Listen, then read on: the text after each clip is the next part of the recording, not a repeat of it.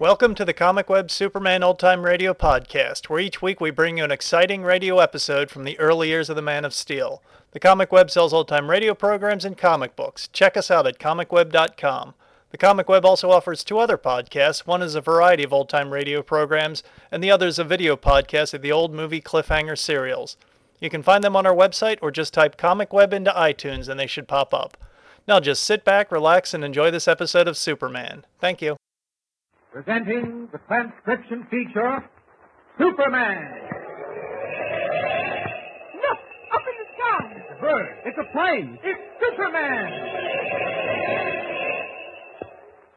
Yes, it's Superman, strange visitor from the planet Krypton, who came to Earth with powers and abilities far beyond those of mortal men. Superman, who can leap tall buildings at a single bound, race a speeding bullet to its target, bend steel in his bare hands, and who, disguised as Clark Kent, mild-mannered reporter for a great metropolitan newspaper, fights a never-ending battle for truth and justice. And now to our story. Roaring out to sea in one of Dr. Deutsch's radio-controlled seaplanes, Clark Kent, Jimmy, and Jimmy's dog Storm have finally managed to escape from mysterious Volcano Island.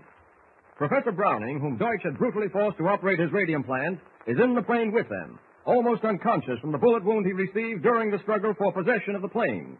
The plane they are on is headed for a boat waiting 10 miles off the coast, a boat mysteriously ordered by Deutsch. As the giant ship hurtles through the sky, Kent wonders what will be waiting for them. Listen. Gosh, Mr. Kent, it'll be dark soon, and we've been flying a long time. Do you think we're almost there? I think so, Jimmy. You better go back into the rear compartment and see how the professor's getting along. I'll watch for the boat. Okay, Mr. Kent. Professor Browning seems awfully restless, coughing and mumbling in his sleep. Well, he's had a tough time of it. I hope we can get him to the mainland soon. Too bad we can't even make the professor comfortable. There aren't even enough seats in this ship. Now, this is a cargo plane. It's not designed to carry passengers. Deutsch probably never used it for anything but ship as radium. 12 ounces? I could carry that in my pocket. Oh, no, you couldn't. Radium is packed in quarter grams. You know, it's powerful stuff. It can only be carried in lead cylinders, and if Deutsch put one cylinder in a book, well, that makes a lot of books. I wonder why Deutsch hasn't turned this plane around, Mr. Kent. Hans must have gotten to him by this time. It'd be a simple matter for him to turn it around and bring it back to the island. Gosh, why hasn't he done it? I'm not sure. I've been thinking about that, even though I didn't mention it to you. And I've got a hunch he's radioed the boat to take care of us when we land. What do we do, Mr. Kent? I don't know yet, Jim. We just have to sit tight and trust to luck. Oh, what is it, Storm? Oh, look, Mr. Kent. The professor's up. Professor, you're wounded. Lie down. Yeah. Leave me alone, Dyke. Leave me alone. Radium, pounds of it, that's what you want. Pounds of radium. Professor! Oh, don't touch me, Dyke. Don't. Please, Professor, lie down. Dungeon. Must get out. Gotta. Mr. Kent, he collapsed. Stay here, Jimmy. Hold Storm, will you? How is he, Mr. Kent? Well, he's not suffering anymore. You mean... Yes, Jim. It's better that way. Much better. Poor old man. I kind of liked him. Yes, so did I. What's that down below? The lights of a boat. Do you think that's the one? Must be. We're starting to slow down and circle for a landing. Well, now for the fireworks. Gosh. Do you think they know we're on this plane? Can't tell yet. We'll find out in a few minutes. What do we do? Give them a good fight? No, Jimmy. Let them take us aboard. Maybe they'll sail us to the mainland. Then we'll have half a chance anyway. All right, brace yourself, Jimmy. We'll hit the water any minute. Okay. Come here, Storm. Let me hold you.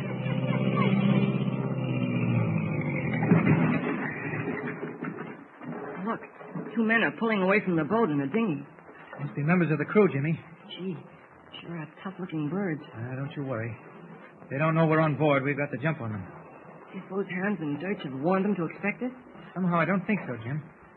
The moon is bright enough so I can see from here they're not armed. If they were expecting to find anything except a cargo full of radium-loaded books, they'd carry guns. Gee, I hope you're right. All right, now listen carefully, Jimmy. We'll hide in this compartment in the tail of the plane. As soon as they both get in, we'll rush them. All right, come on now. Into this compartment.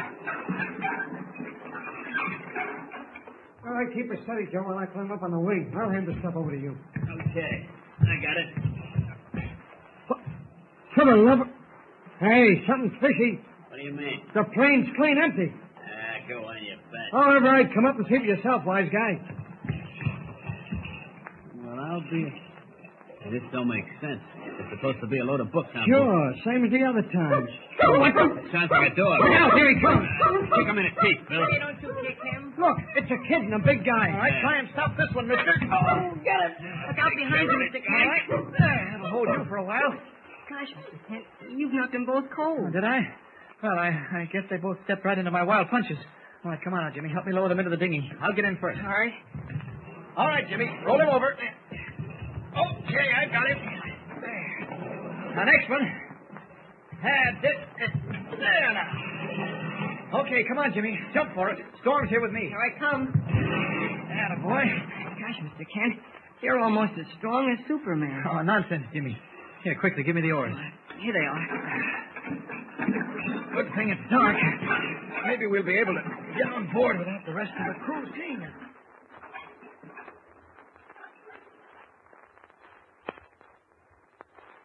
What happened? Where are we? Take it easy. You're aboard your boat. Who are you, anyway? How'd you two get on that plane? That's none of your business. Now, just remember this. From now on, I'm running things, and you're taking orders from me. That's what you think. We take our orders from the boss and nobody else, see? Who is your boss? Don't tell him, Joe. What do you take me for, a sap? I ain't telling him nothing. Well, the only thing to do is turn you two specimens over to the police. They'll make you talk. We ain't done nothing. Ever hear of Dr. Deutsch? Who? Dr. Deutsch. Never heard of him. Me neither. Ask them why they brought the boat out here, Mr. You Kent. keep your nose out of this, kid. Yeah. Why did you bring your boat to this spot? Because we like to ride on the ocean, that's why. Sure, we like to breeze it. Well, I can see we're wasting time. Get up on your feet, both of you. I said get up on your feet. Okay, I'll get you up. Oh, you're breaking my arm. Stand up. Okay. That's better. Now, pay attention. This boat must have a shortwave sending set. Where is it? We got one, but it's on a blink. If it wasn't, mister, the boss would have told us to meet you with bullets. Shut up, Bill. I see. Where is the radio? In a deck house, but it won't do you no good. I'll find that out for myself. Jimmy, Yes, Mr. Kent? hand me that length of rope. This one? That's it. Now, turn around, you two. Did you hear what I said, or do I have to demonstrate? All right. You don't have to get tough. Hold your hands behind your backs. That's right. Now, a few turns of this rope around your wrist. Take it easy. There, a couple of good knots.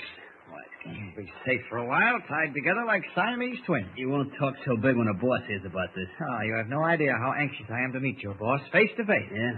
But in the meantime, we'll have to content ourselves with your company. Now, march. Where are you taking him, Mr. Kent? We'll dump them in the stern compartment for the time being. I want to see whether I can get that radio working. If not, we'll run the boat to the naval base. What about poor Professor Browning on the plane? I'll take care of that. Don't worry, Jimmy. He'll get a decent burial. All right, start walking, gentlemen. And don't try any funny work. Through the deck house and into the stern compartment. I guess it's all right to leave Storm out here, isn't it, Mr. Kent? He's fast asleep over by the rail. Oh, sure, he'll be all right. All right, here we are. Open that door to the stern compartment, Jimmy. This looks comfortable enough. Step inside. Now, remember, both of you, don't get any bright ideas or you're liable to wind up with very bad headache. I'll see you later. Now, Jimmy, let's see about that shortwave set. I bet they were lying. I bet it works. I don't think so, Jim.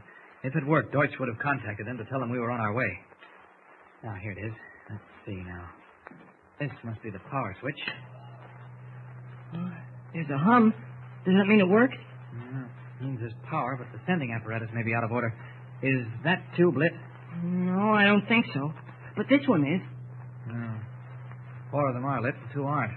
That's the trouble, I guess. Oh, then we can't send a message to the naval base, I huh? don't know. We may be able to send and not receive. I'll try it anyway. Calling the naval base. Calling the naval base. Come in, please. Anything doing? Not yet. Calling the naval base. Calling the naval base. Come in. Come in, please. Calling the naval base. Unable to determine whether or not his voice is going out over the airwaves, Clark Kent repeats the call again and again. Meanwhile, in the stern compartment, the 2 members of the boat's crew speak in low, hushed voices. We got to get off of this tub, Bill. If we don't, we're going to get tossed in a clink. Yeah, but how are we going to get off? Through the stern hatch. You don't know about it. You crazy? What are we going to do, swim with our hands tied? Not me. So loud. We ain't going to swim. We'll get out with the stern hatch, sneak up to the deck house, and cock 'em. With our hands tied, I Our suppose. hands won't be tied, Dope. Now, stand close to me. Yeah, that's it. Slip your fingers into my back pocket. Okay? A knife. You got it? Open it up. Okay. She's open. Back up to me. I'll cut the rope. Good thing this knife is sharp. Okay, you're free. Now get me loose, will you? That does it. Now we'll fix that mug, whoever he is. Hey, wait a minute. Listen, Joe, I ain't so keen on tangling with him. Not without guns. And they're in the deck house. Anyway, remember what we got told? If anything happens, get rid of the boat, remember? Yeah, so what? Well, maybe we better get rid of it. What about us? We can scram in the dinghy. There ain't no sea running. We can make sure easy. No, we get the dinghy off the stern. Easy. It's pitch dark now. He won't see us. All right. But what do we do about the boat? Scuttle it? Nah, it takes too long. Hey, wait a minute. What are you doing? There's some cotton waste and a gallon of kerosene. We'll douse it and set fire to it. It's a good idea, but make it fast. Spread it around good, Bill. Okay. Boy, will this tub go up. Now, stand back, Bill. We're going to light this match. All ready? Let her go. Right.